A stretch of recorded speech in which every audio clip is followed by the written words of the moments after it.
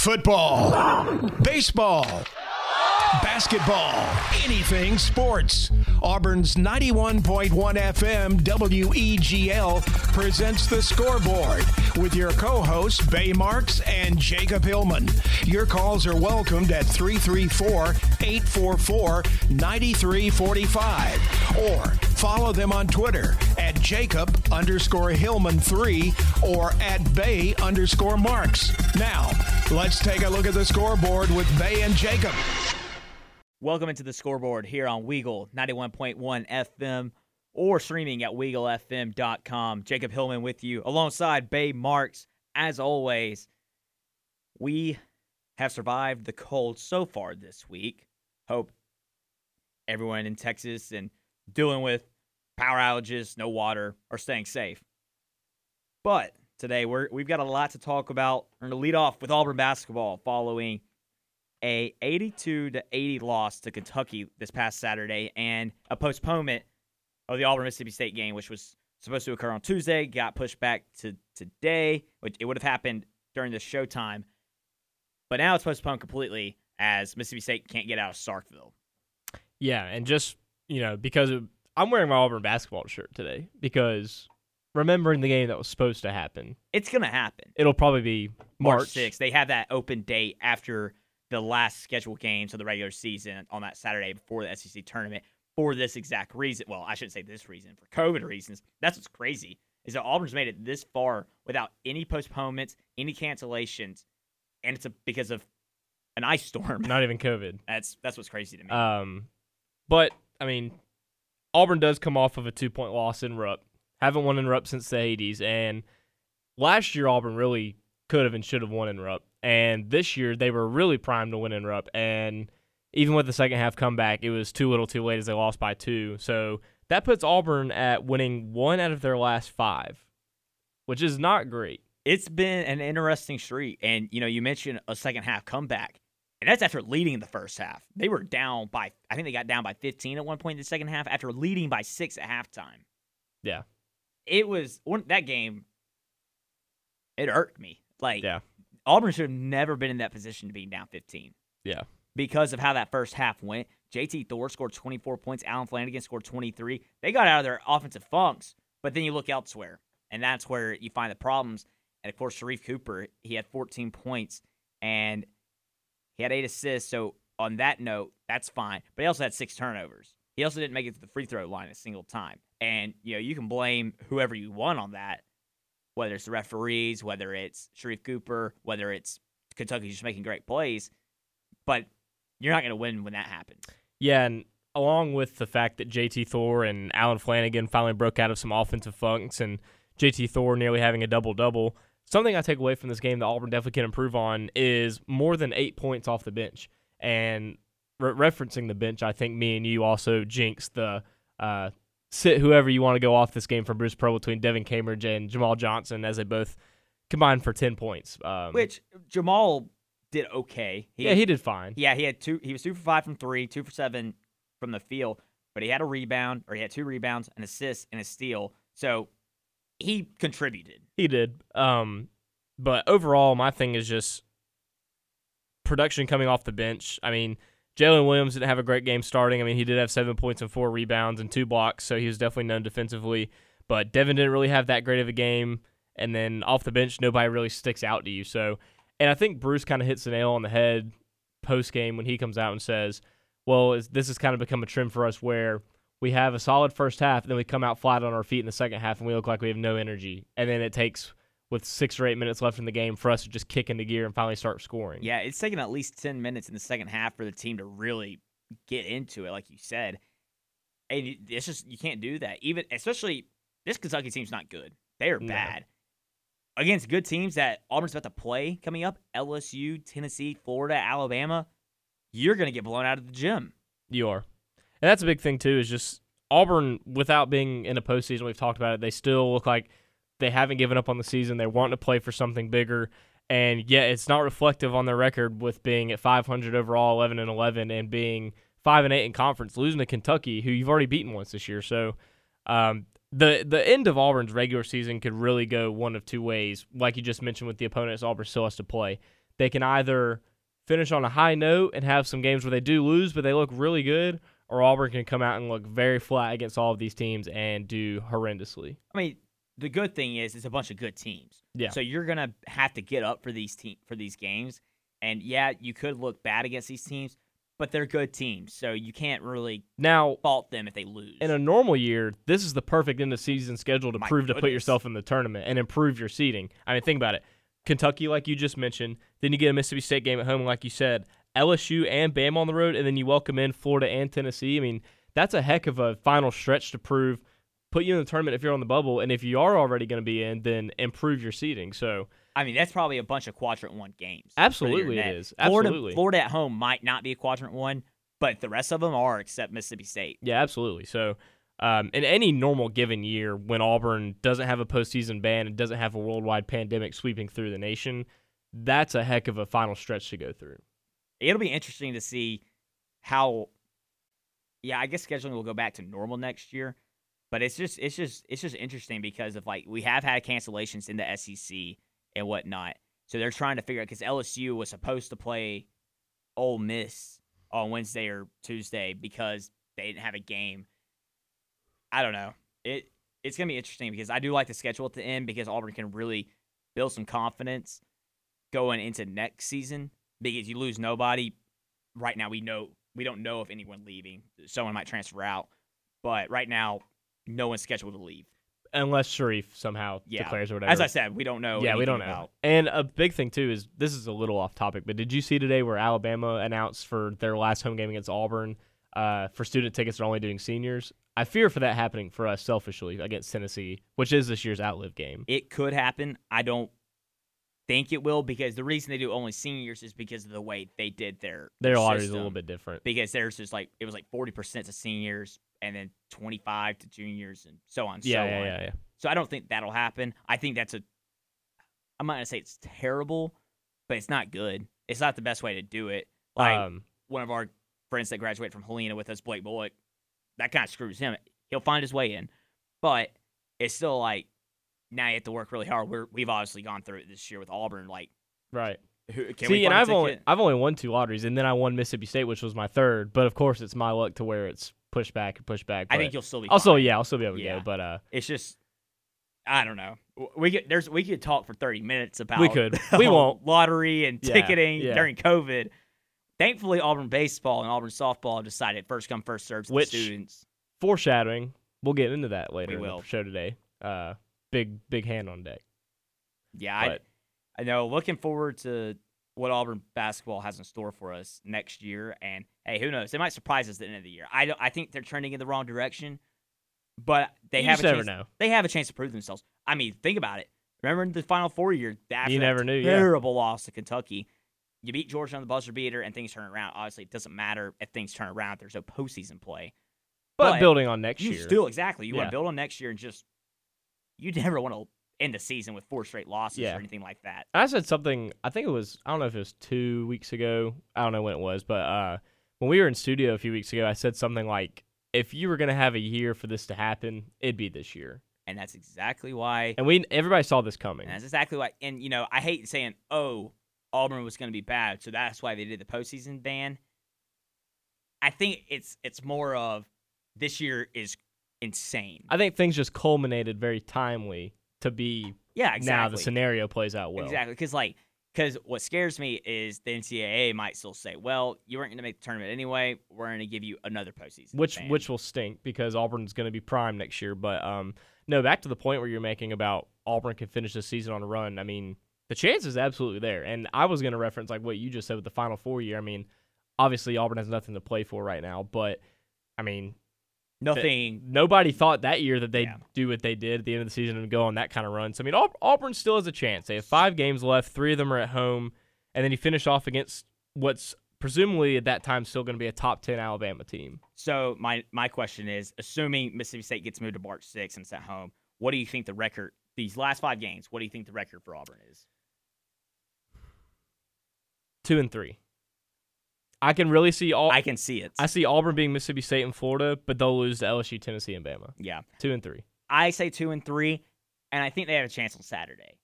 I think they do have a chance. After a week-long break, Of course, it was, we didn't know it was going to be a break. The team didn't know until right before the Mississippi State game was supposed to happen both times. But I could see them beating LSU just because LSU you never know what you're going to get with them. I'll say 2-3 as well, Florida and Mississippi State. But I really want to say they're going to beat LSU. I'm not ready to say it, though. I'm biting my tongue really bad right now. You know why? Why? Right before I came here, I looked up the times of Auburn's first pitches on Saturday, or this weekend, and I looked at Saturday because Richard's going to be pitching. And is it a 3 or 4 o'clock first pitch? It's at 2. Oh, it's at 2. Okay, so baseball will start for the basketball game. Yes. So, and they'll end at about the same time. Yeah, so that means you'll be watching both in the stands. Yes. They'll probably put it on the Jumbotron.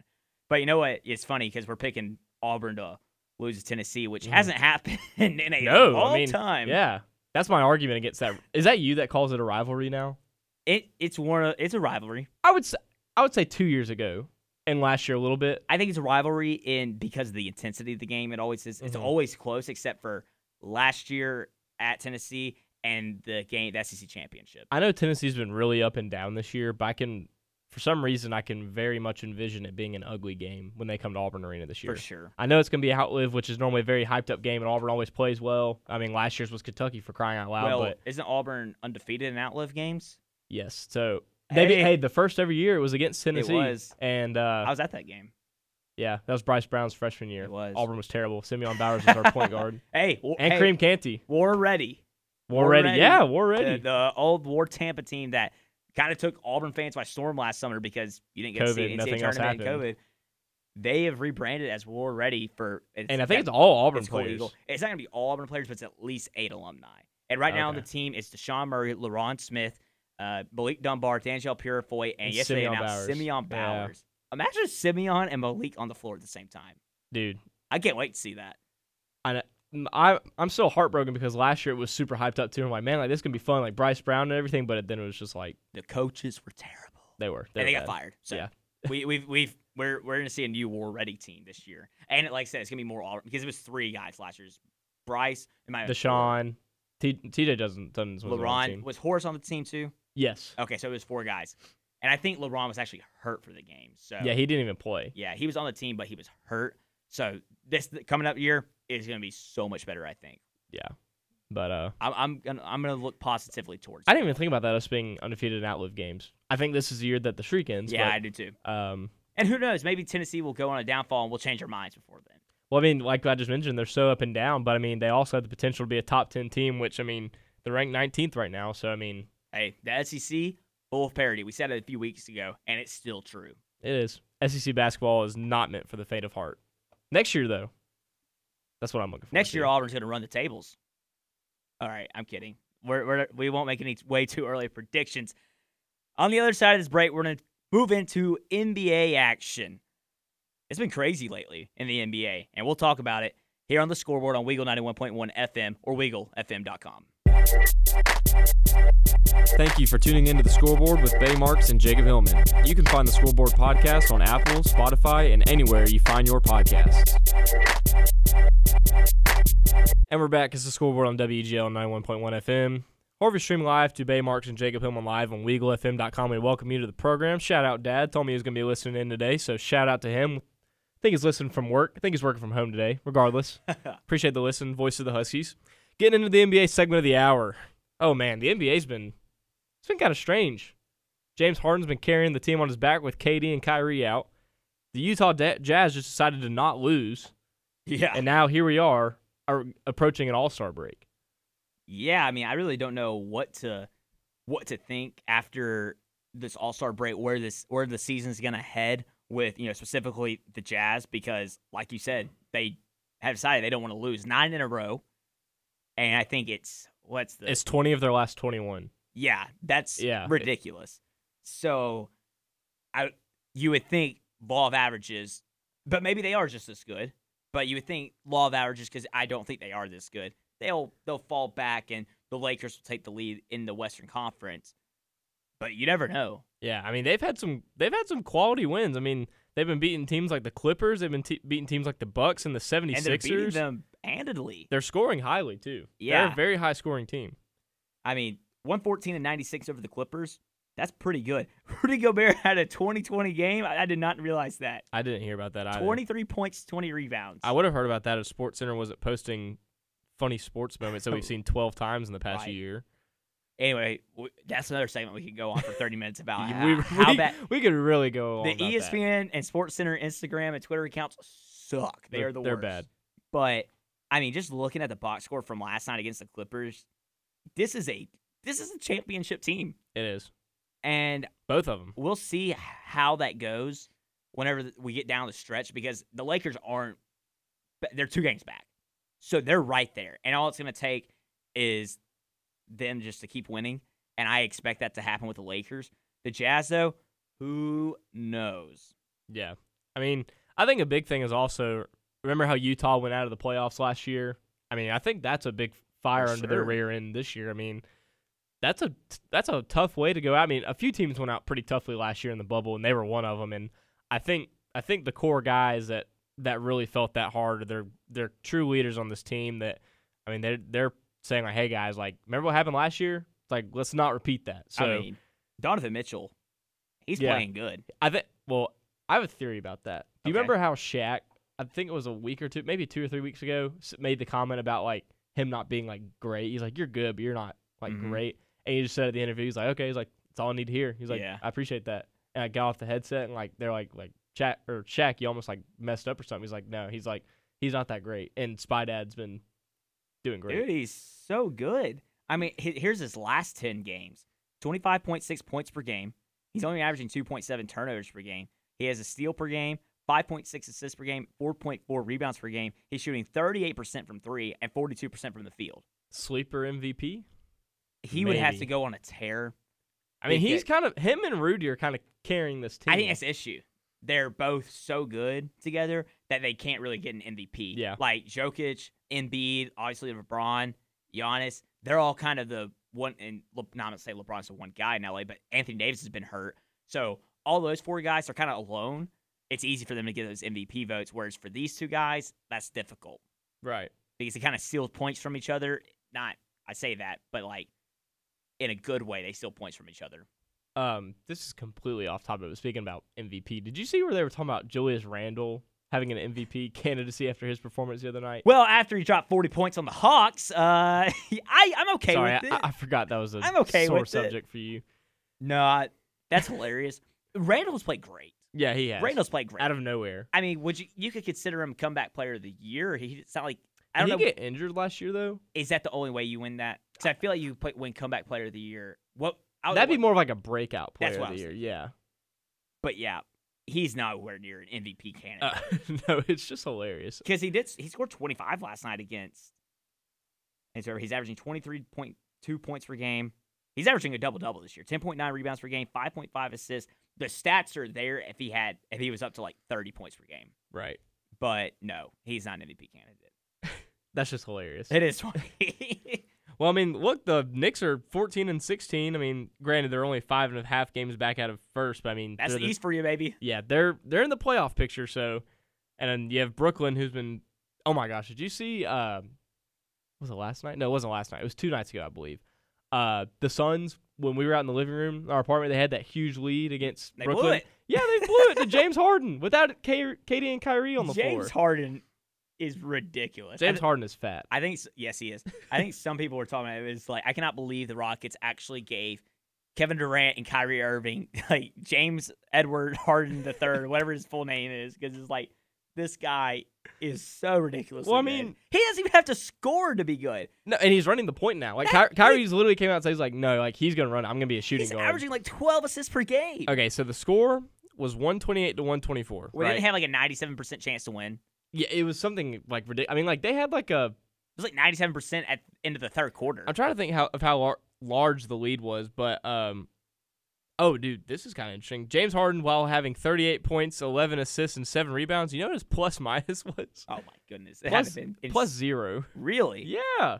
That's that defense for you from James Harden. Yeah, but no, and that was a big thing. Was, I mean, Phoenix has been one of the better teams in the West this year, and then for them to blow that lead was kind of mind-boggling. But yeah, I agree. Because I really like the Suns. I think I might have said I do too. I might have said it last week, or I might have said it. We were talking about in 8 person. and I'm pulling. If it's not the Hawks, I'm pulling for the Suns. Yeah. That's my team. We were talking about how we really liked the blossoming of DeAndre Ayton. Yeah. And him being paired with Booker and Chris Paul was really nice. But yeah. And you even got Michael Bridges. I think I like their He's a great role player. I think I like their uniforms a little bit better than their team, but Hey, I mean that's a reason to like a team. yeah. They might need a logo change, but Yeah. but I don't yeah. know, that's fine. I think a lot of people are kind of pulling for the Suns this year. I mean, they're kind of the Cinderella story, So far, I would agree. unless you consider the Jazz, but they were like a 4 seed last year, so they're not really a Cinderella. They're just that's just a team that's mad. You could also consider any East team other than the Sixers, Celtics, and Nets, Bucks and Nets. Okay, so you can consider like half of the East playoffs a Cinderella. yeah, the Knicks. I say that, but the Raptors are up there too. But But no, the Knicks, the Hawks, all those teams are Cinderellas. But this is the Cinderella team that has a chance. speaking of Brooklyn, though, they do face off against LeBron tonight and Saturday, I believe, because they're doing that like 2-game deal. Mhm. So I think that's really the big talk on the NBA. They'll face off tonight on TNT at 9 p.m. God's time. Los Angeles is a 3-point favorite, so I think tonight's going to be a huge matchup on TV. Yeah, it will KD or Kyrie be back? Let's check. It says Kyrie will be back. So Yeah, Kevin Durant's going to be out, but That's Kyrie should big. be back. that's big to have both of them back if you're the Nets. Do I think they'll pull this one out? No, and I think it's going to be kind of like, this is going to be one of those games that everyone overreacts to. Whenever we get to the playoffs, times like, well, remember when the Lakers beat them by 10 points? Right. That doesn't matter. They didn't have KD. Well, and Anthony Davis will be out this so matchup. that's equal. Yeah. But I don't think this does not determine anything in the future. I think this is just a cool measuring stick. It is for now. It's Yeah, a for great now. measure for where each team is at. And Yeah. I think that this is big for the Lakers because you're 2 games back.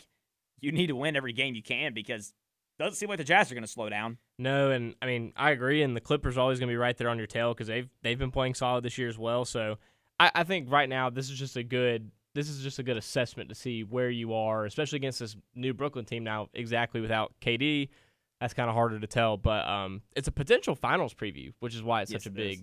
big matchup. So I'm still on the train that the Lakers need to get the 1 seed because they cannot face the Clippers in the semifinals. I think could you argue they'd rather face them than the Jazz? Well, if the Jazz were that's to the slip? issue. The issue is they're going to have to face, assuming the higher seed wins, they're going to have to face both of them. Yeah. And that's So- the main concern. Because I think if the Clippers and the Lakers face each other in the semifinals, anyone from the West can make it. Yeah. Now, will they? I would probably still pick the Lakers. But I will not be confident in that pick. No, because I I wouldn't really either. think that the Suns, the Spurs, the Warriors, if they really get hot, I think any of them could beat a Lakers team coming off a big, like a 7-game series against the Clippers. No, I agree. And I mean, and there's also those teams that have the potential to make a push to get into the playoff that you think can make a run with them, like Dallas. I mean, For sure. that's been kind of a frustrating organization Yeah, this year. It doesn't make any sense how they just can't win consistently. It's like, Lucas said this like a month ago or something about, That's it's another like he thing. said we don't want to be here. Everyone's talking about how Luka's frustrated, and I don't see him It's leaving just- Dallas anytime soon. No, I think it's just a young player that's been used to winning and being in the playoffs last year and having that big 3 Mhm. and being just kind of a younger face at the NBA. I think he's just frustrated because he's not, succeeding. Well, yeah, he was also, before the year, I think a lot of people picked him to win the MVP, and he's really not even in the race now. No, yeah. And part of that is because of how well other guys are playing.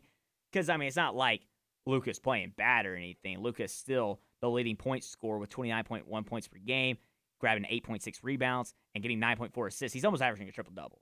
Right. That's MVP numbers, but his team isn't doing well enough. He's also averaging a steal per game. So, I think he's averaging the numbers. His team isn't winning enough. And he's not getting a ton of help from Porzingis, who gets injured half the time. I think it's time to kind of start thinking about trading the unicorn I think so, too. or I- looking at I can get behind draft that. options for a new center or something. Well, point guard, too. I mean, their point guard is Jalen Brunson, who's young, so you don't want to just abandon him. But I think he also has trade value. Yeah, and I mean, you got to think about, too, like, Luka's kind of handling the ball more than him anyways. I mean, yeah. So you could probably deal for a Just shooting guard. Yeah, point guard. Listed. You could probably deal for a shooting guard or a shooting forward, Hey. but You know what's funny? What? Someone, I was talking to Jacob Graydon last night. He was talking about how, who would be a good fit for the Mavericks? Who? Sharif Cooper. Hey. It would be. They don't have a first-round pick this year. So, hey, maybe Sharif stays and he gets his perfect fit. I was about to say, it's not like he's going to get drafted this year anyways. I know you think so, but I don't. That's a whole. We can argue about that again off the air. But no, that's actually kind of a cool comparison, though. It is. I really think that. I mean, like I said, it's Brunson and Trey Burke, and both of them they feel like role players. Yeah, they're not a solid starter. Yeah, exactly. So I feel like they're role players that have trade value that the Mavericks can get stuff for. I'm just more behind I think your first move if you're in the Dallas front office is dealing out Porzingis. Because you're going to get a lot for him. I was about to say, you get a lot more trade value for him, or you can deal him for draft picks and develop a young center that could go with Luka for a while and build a core. Well, it's just because I also feel like he's such a risk.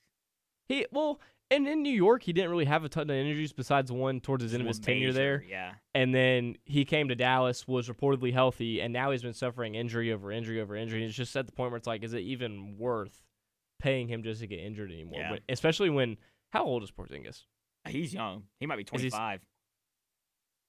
Because he came in the league in like 2016. He is 25. Wow. Yeah. I thought it was gonna be like in his late 20s. No, he's very young, and that's why I'm thinking, do it now. You still get a little bit of value from him, even if a team's like, I don't like the injuries. They'll still be like, he's young, he can recover, and somebody will take that really that pick trade. it up. Right. Oh man, that's the state of the NBA. There's a lot going on. Listen, I used to hate the NBA regular season. I think this regular season is one of the better ones in a long time. I just wish there was a little more defense. You know me. I know. You talk about that every time. Am. You walk out of your room looking at 100 points, there needs to be more defense. No defense. Every time. We'll be back. This is Scoreboard, other side of the break, WGL 91.1.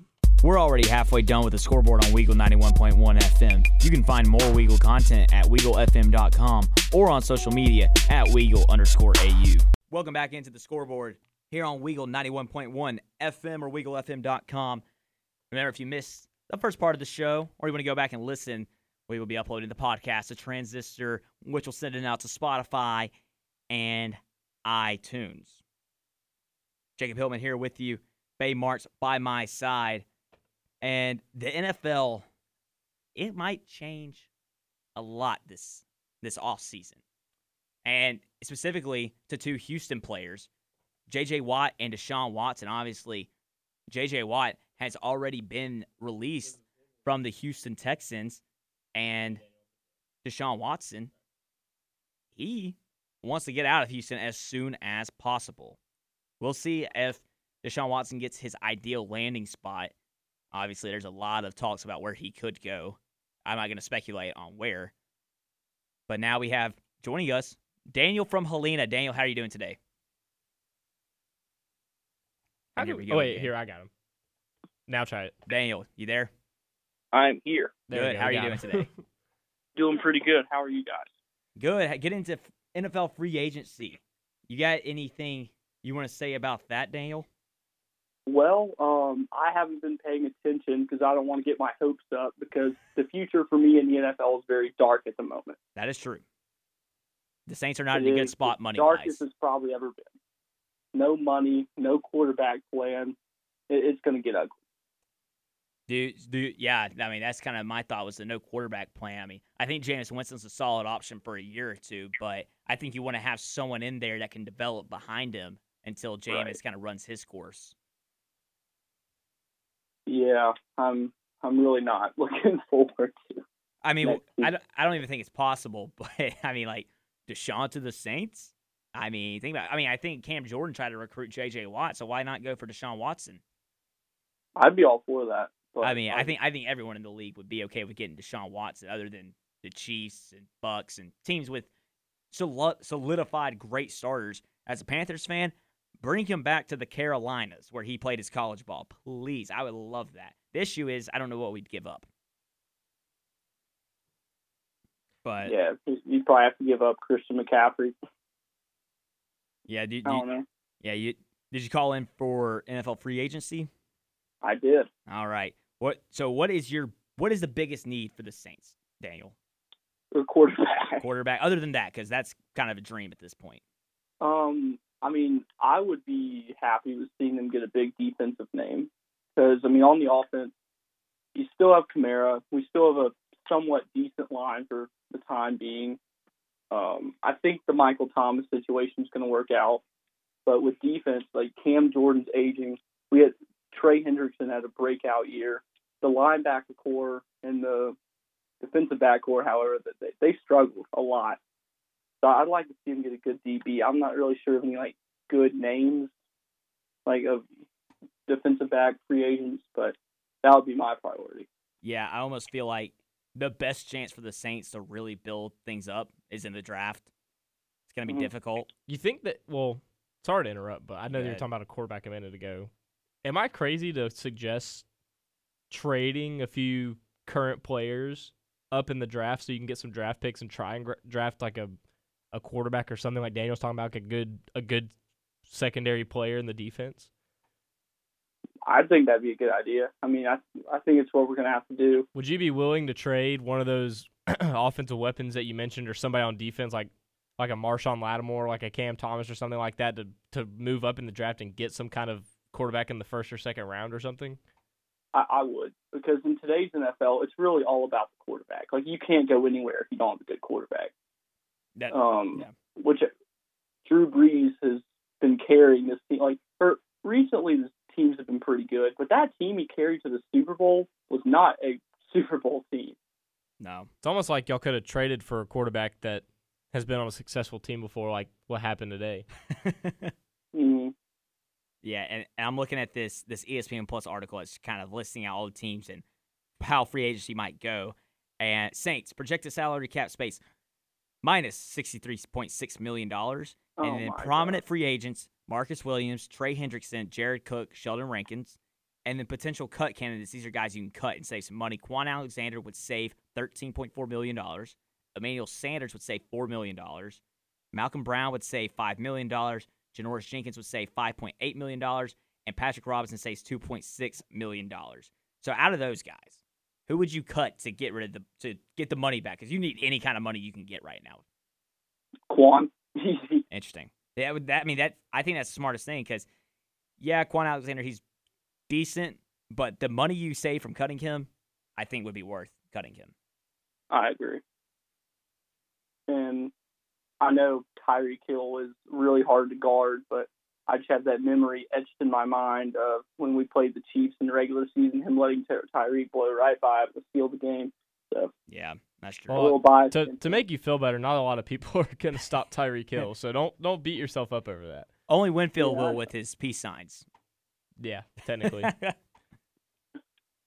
But Daniel, you got anything else to add? I do not. I'm right. just going to hope and pray that this team can figure something out and be watchable again in 10 years. All right. Thank you for calling in as always, Daniel. You have a good one. Thank you for having me. You guys have a good day, too. Daniel from Helena calling in. Thank you very much. But, yeah, back on the J.J. Watt and Deshaun Watson. They're talking about him going back to Wisconsin. That's what I've been thinking about. He's going to the Browns. Stop. I know. No, was that you? No, it was Carter. I talked to Carter about this the other day because think about it. Myles Garrett, number one overall pick on one side, who's been flourishing lately, and then him on the other side. They don't have another defensive end outside of Myles Garrett, really. Yeah. That has that capability to play the way he has. So, and now that JJ's healthy and he's not in his prime, but he's playing good football, I could see that happening, but I'm going to be selfish and say he goes to the Packers. Now, if he does, Packers have Zadarius Smith and Preston Smith, the Smith brothers. You got to give up one of them. Obviously, it's going to be Preston Smith. Hasn't played as well as Zadarius. Zadarius has been a Pro Bowler. Zadarius has a few good years left on him. I think him and J.J. Watt together will make a great defensive front. I don't know. That's just me selfishly. You still have Kenny Clark up the middle, especially if you want to play a 3-4, so you don't have to worry about the tackle position. I would go after J.J. Watt. I don't know what I would trade for him.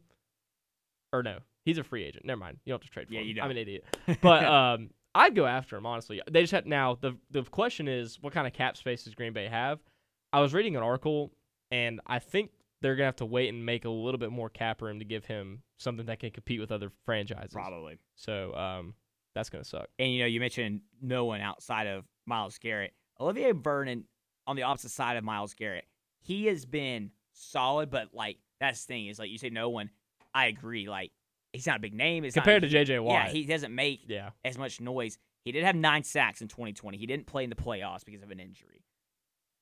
But I think it would be a great compliment. I think he'd be a great compliment to J.J. Watt. You could also, if you're the Browns, trade Olivier Vernon for offensive lineman or draft pick that you use for an offensive lineman. Do something like that to help out the offensive side of the ball. Yeah. Because Baker Mayfield, still not sold on him, but I'm also not You're not gonna abandon the thought of him being a good quarterback. Exactly, because I think that injuries last year with Odell, Nick Chubb was out for a lot of the year.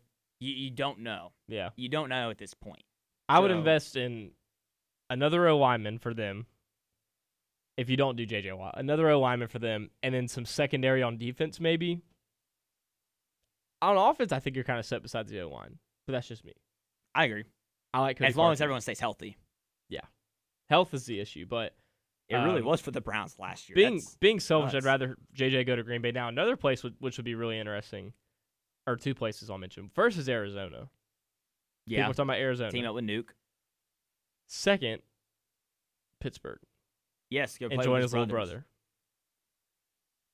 I just, I don't know. It's hard. There's really no, other than the Browns, there hasn't really been any kind of reports about it.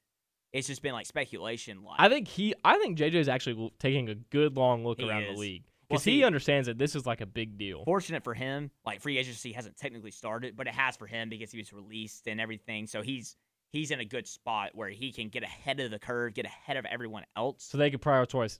That was weird. Prioritize him first, and then before free agency begins, like you were mentioning. But I think he understands how impactful this move could be. This could make somebody a big Super Bowl. It really could, and that's why I think the Browns are a great landing spot for him. Because I think the Packers are. He doesn't. I know you do, Bay. Dude, we did not get any kind of push in the NFC Championship. I know you do.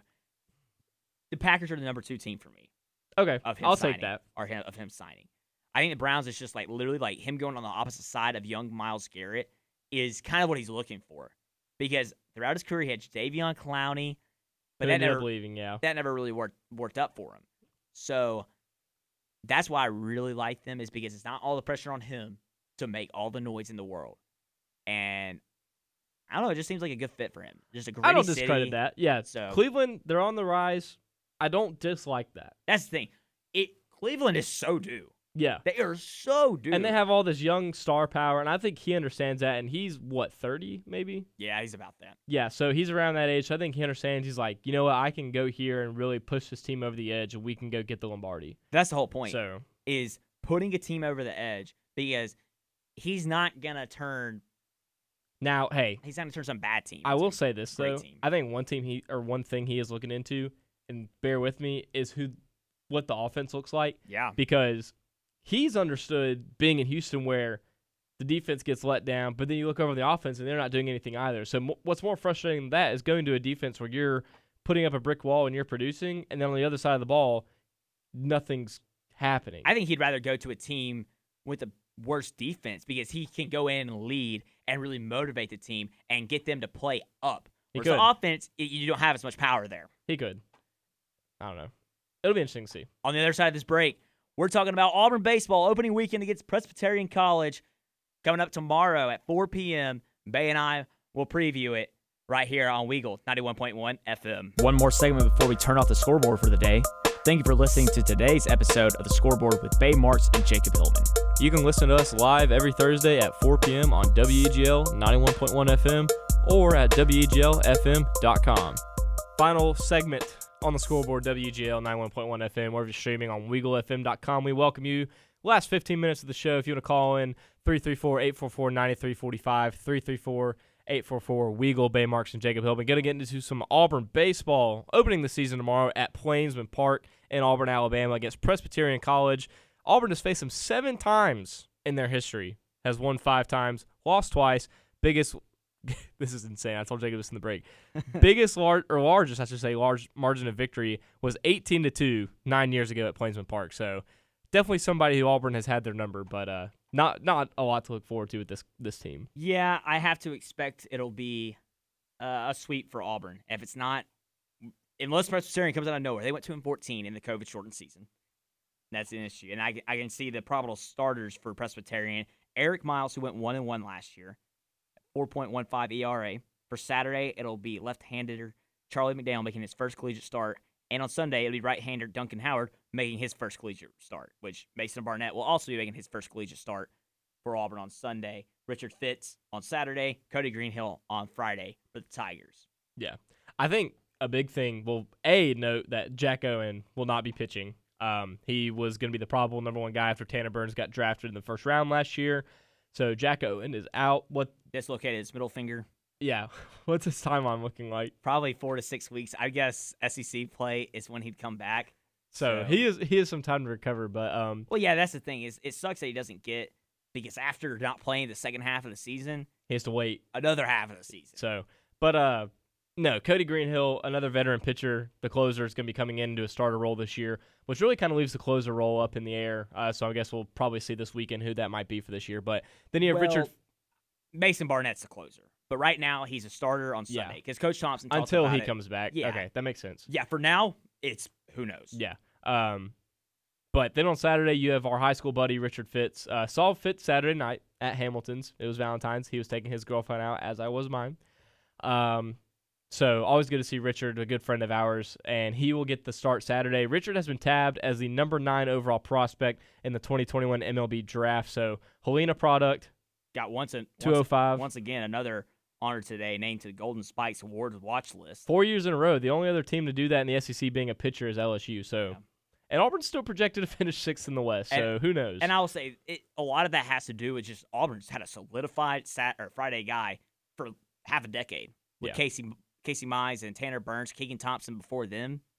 So yeah, Auburn has definitely built the culture of having a good starting pitcher. Yeah, but no, I think Auburn is very under the radar this year. I think last year after the Omaha appearance, I think a lot of people are letting him finish even 4th or 5th in the West. Well, just because, I'll put this out there, the SEC you really can't tell.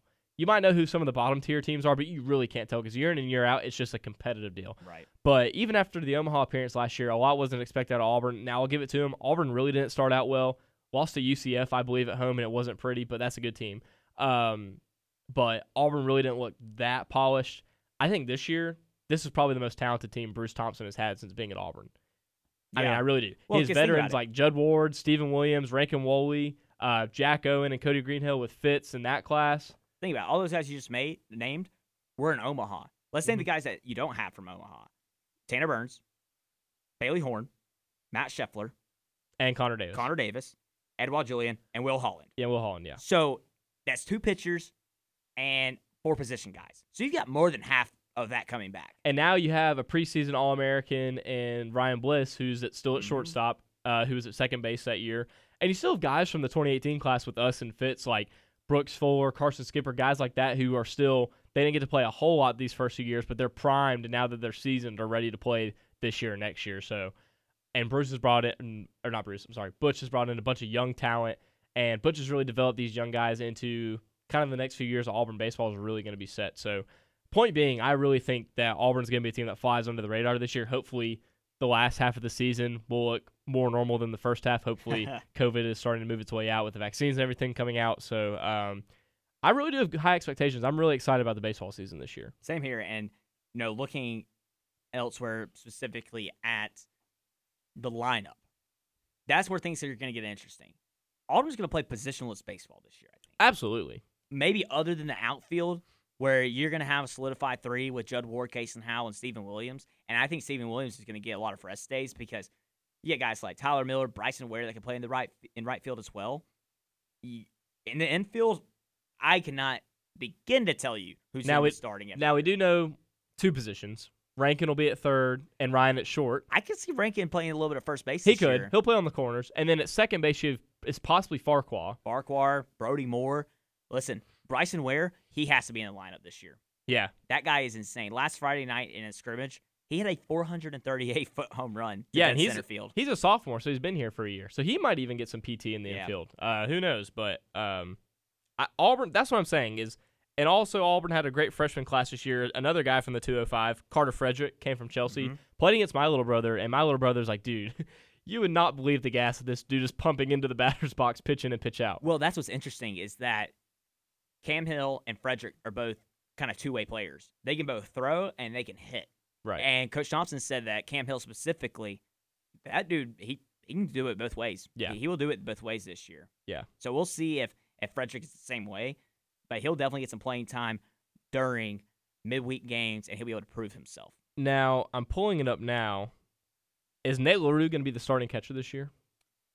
It's him or Ryan Dial. I was about to say, I think it's him or Ryan Dial, but Nate LaRue came in as a highly touted player. He did, and LaRue played in a few games last year. But I think the thing is Ryan Dial got Tommy John surgery, so we're not really sure what he looked like in game action. And in the fall, he was still throwing underhand. Right. So we'll see what they have in store for us tomorrow. Yeah. Because I think Coach Thompson could go any way with it. I mean, I think you're solidified to have the first four is going to be obvious. Judd Ward, Ryan Bliss, Stephen Williams, Rankin Woolley. Those are your first four hitters. Absolutely. After that, I could go any way with it. I think it'll be fifth hit. Is he playing first base or is he a DHing? If he's playing DH, I think Johnny Sicoli will be playing first base, hitting 6th to 8th.